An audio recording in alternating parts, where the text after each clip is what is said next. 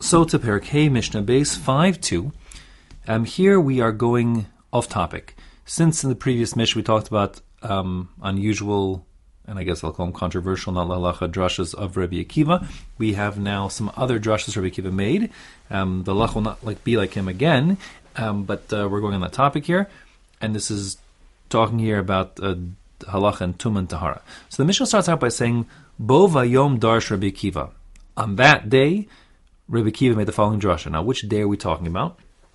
This is a reference to a story that happened in, as told in Maseches Brachos Daf Chav Ches, where Rabban Gamliel had been very difficult on Rabbi Yeshua a number of times, 3 different times, and essentially the Talmidim mutinied, they rebelled and deposed him as the Nasi. Ultimately, they chose to put Rabbi Elazar ben Azariah as the replacement Nasi for a time until later on in the story, Rabbi Yeshua and Rabban Gamliel do reconcile, and after that, Rabban Gamliel's return to being the Nasi, and he shares the position to some degree with Elazar ben Azariah. In any case, while Rabban Gamliel had been the Nasi prior to his being deposed, so he had a strict policy, almost what we might call like an elitist policy, where he only let people who are Tocho Kabaro, who are through and through, tzaddikim, they're the ones who are allowed to participate in discussions of the Beis Midrash there, and they excluded other people who were still, on the way in life. So when Rabbi Elazar ben Azariah became the Nasi, so he was a young man, he was 18 according to Bali, or 16 according to Yerushalmi, and he essentially opened the doors to whoever wanted to learn, and on that day there was this incredible flourishing of Torah creativity, as well as sort of a broadening of the base of the Masorah, in as much as people who, from other walks of life came and retold their experiences or their Masorahs, their traditions. And both the whole Maseches Edius devoted to what went on in that time, and there are other Gemaras and Mishnayos throughout Shas where they talk about Bo Bayom on that day referring to this time.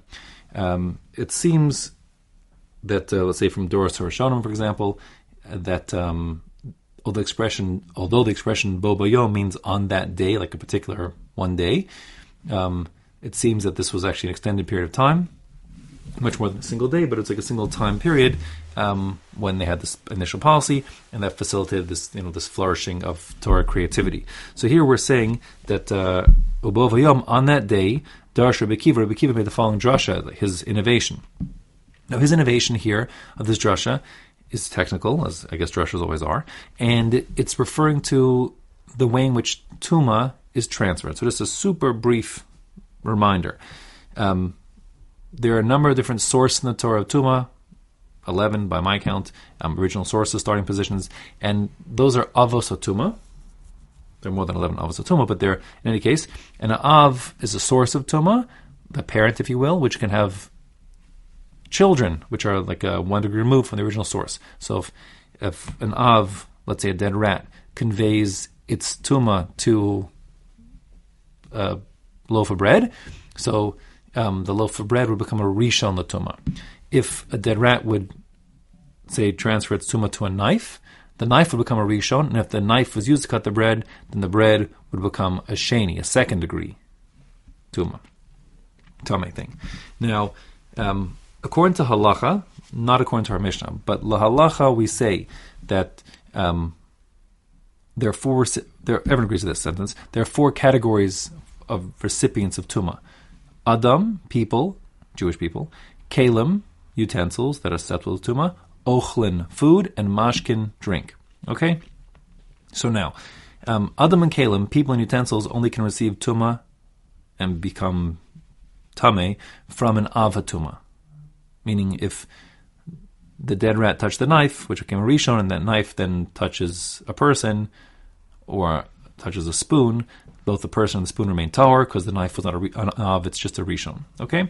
In contrast, Ochlin and Mashkin, food and drink, can become a Sheni. So if that Rishon knife cuts the bread becomes a Sheni. Okay? Now when it comes to Chulin, non-consecrated foods, generic foods, so that's where it ends. At Sheni. That's the halacha. Our Mishnah here is going to say that Rabbi Akiva held that Chulin can become not only a Sheni, but even a Shlishi, a third degree removed. He'll have a drasha, a pasuk to teach that. The halach, however, is that normal foods cannot become a shlishi l'tumah, the third degree, just up to second is as far as they go. However, truma, which is more sanctified food, the food for the Kohen, like truma gedola or trumas meiser, as well as kadshim, sacrificial meat and menachos, can even become a revi, a fourth degree removed. Okay, but that's the halacha. But here, Rabbi Akiva is going to make an innovation that say not only can food become a sheni, but even a shlishi. Now, the basis that food becomes a sheni l'tumah is not explicit in any pasuk anywhere. It's based on a kol v'chomer. Okay, and as we'll see later on inside the Mishnah, Rabbi Yochanan ben Zakkai was afraid that since it's only a kol v'chomer, not explicit anywhere, people will neglect to realize that a food stuff can become a sheni, and when it touches truma, they'll think the truma is still tahor. They won't make the truma pasul, even though truma, which touches the sheni, is pasul as a shlishi. Okay, he was concerned about that.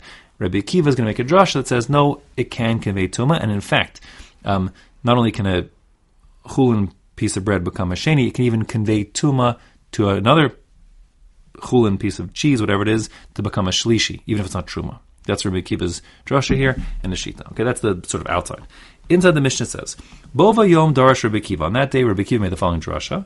The pasuk says, this is the pasuk in Vayikra, pasuk Perik Yud Aleph, pasuk Lamed Gimel, 11:33.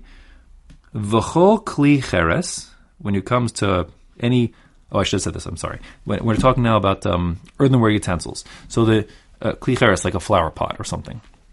So, or teacup for that matter, made out of fired clay. So the usual way in which tuma transfers to utensils, like the knife I talked about before, is through direct contact, maga.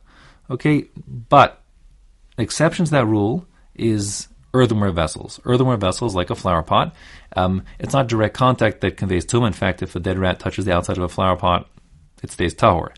It's the airspace, the toch, it's called in Hebrew, the toch, the airspace, within the earthenware utensil. This is unique again to just clay cheres to earthenware utensils. So if you have a flower pot and you dangle a dead rat inside the flower pot, although it doesn't touch the flower pot, the dead rat is the avatuma, and the flower pot becomes a rishon l'tuma. It becomes tummy. If there's something else in the airspace, let's say you dangle both a dead rat and a loaf of bread in the flower pot, so the dead rat is the av, that conveys tuma through the airspace of the flower pot to the flower pot, making the flower pot a rishon, and then the airspace of the flower pot, which is tummy now as a rishon, will convey to the bread tuma, making the bread a sheni, again through the toch, through the airspace in the middle. Okay, that's peculiar to earthenware vessels, like a metal bowl. If you dangle a dead rat and a piece of bread inside the airspace, nothing would happen. No tuma would transfer. Okay, but here Rabbi Akiva is talking about making a drasha on the pasuk, which says, "V'chol kli cheres asher yipol mehem." If into any of the kli cheres they should fall, the they is referring to previous psukim, referring to now we're talking about, let's say, the dead rat, the source of tuma, the sheretz, el tocho, into the earthenware vessel's airspace, kol asher besocho yitma, whatever is inside the airspace shall become tame. Okay, now Rabbi Akiva says, Eino omer tame, but it doesn't say it becomes tame. It doesn't say that the bread inside the flower pot becomes tame if there's a dead rat there. No, ella yitma. It says with an extra yud there, it becomes tame. And then extra yud, Rabbi's darshing, it doesn't need to be there, like the vav of the previous Mishnah. So he says, it's as if it says yitame, as if it says it conveys tuma, l'tamei acherim, to convey tuma elsewhere. To, like, let's say, for meaning, limed, it teaches you, al kikar sheni shemitame esa shlishi, that if you have a loaf of bread, which is in the same airspace as the dead rat within the flower pot becomes the rishon from the dead rat through the airspace. The airspace of the flower pot conveys tuma to the loaf of bread, making the loaf of bread into a sheni. And now, if you put the slice of cheese or the piece of meat or whatever it is on the bread, then that meat or cheese will become a shlishi, even though we're talking about chulin cheese and chulin meat. Okay? That's Rabbi Akiva's drasha from the extra yud when it says yitma, when it didn't say the yud, it could have managed out the yud there. Now, so that's his innovation, and that's his din, and that's that. Sort of the Mishnah, so to speak, is over, so to speak, but it continues on here. Although the halach is not like Rabbi Akiva, Rabbi Yehoshua says, I'm Rabbi Yehoshua, mi yigale afar me'einecha Rabbi Yochanan ben Zakkai, which means, if only Rabbi Yochanan ben Zakkai, if only you could have lived to see this day. Literally, yigale afar me'einecha means who can, remove the dust from your eyes, but it's an idiom which refers to Tchias HaMesim, okay? Elsewhere in Shas. So the point is, if only Rabbi Yochanan ben Zakkai, you could sort of wake up from the dead and see this amazing day. Shahaisa Omer, because you used to say, you were afraid, Asid Dor Acher, that you were afraid that in the future, a subsequent generation would come Litaher Kikar Shlishi. They would come and they would say, listen, if you have a loaf of bread, which is a truma loaf of bread, and it touched a sheni, then you're afraid in the future generation they would say, listen, there's no such thing as a sheni l'tuma, there's no pasuk like that, and therefore the truma is not a shlish, the truma is tahor, and people will eat it, and that's terrible. It's really puzzle. It's not a valid truma, it's forbidden to be eaten as a shlishi. But you were afraid, since there's no explicit pasuk which says that foods become a sheni, people would end up eating puzzle truma. She'ein lo mikra min haTorah shu tameh, because there's no verse in the Torah which says that there's such a thing as a second, let alone a third. V'halo, but look what happened now. Good news. Akiva talmidecha, your student Akiva, mevi lo mikra min haTorah shu tameh. He's brought a pasuk that shows a drasha which says that indeed it is tameh, meaning not only is truma that's a shlishi tameh, but even chulin that's not truma can become a shlish and become tameh. Shneimar, as the pasuk says, kol esher besocho yitma, because it says everything in that flower pot yitma. Doesn't just say it becomes something, but yitma can even convey tuma further into something to being a shlishi. So that is Rabbi Yeshua's comment over here. Now, again, the halach is not like this at all.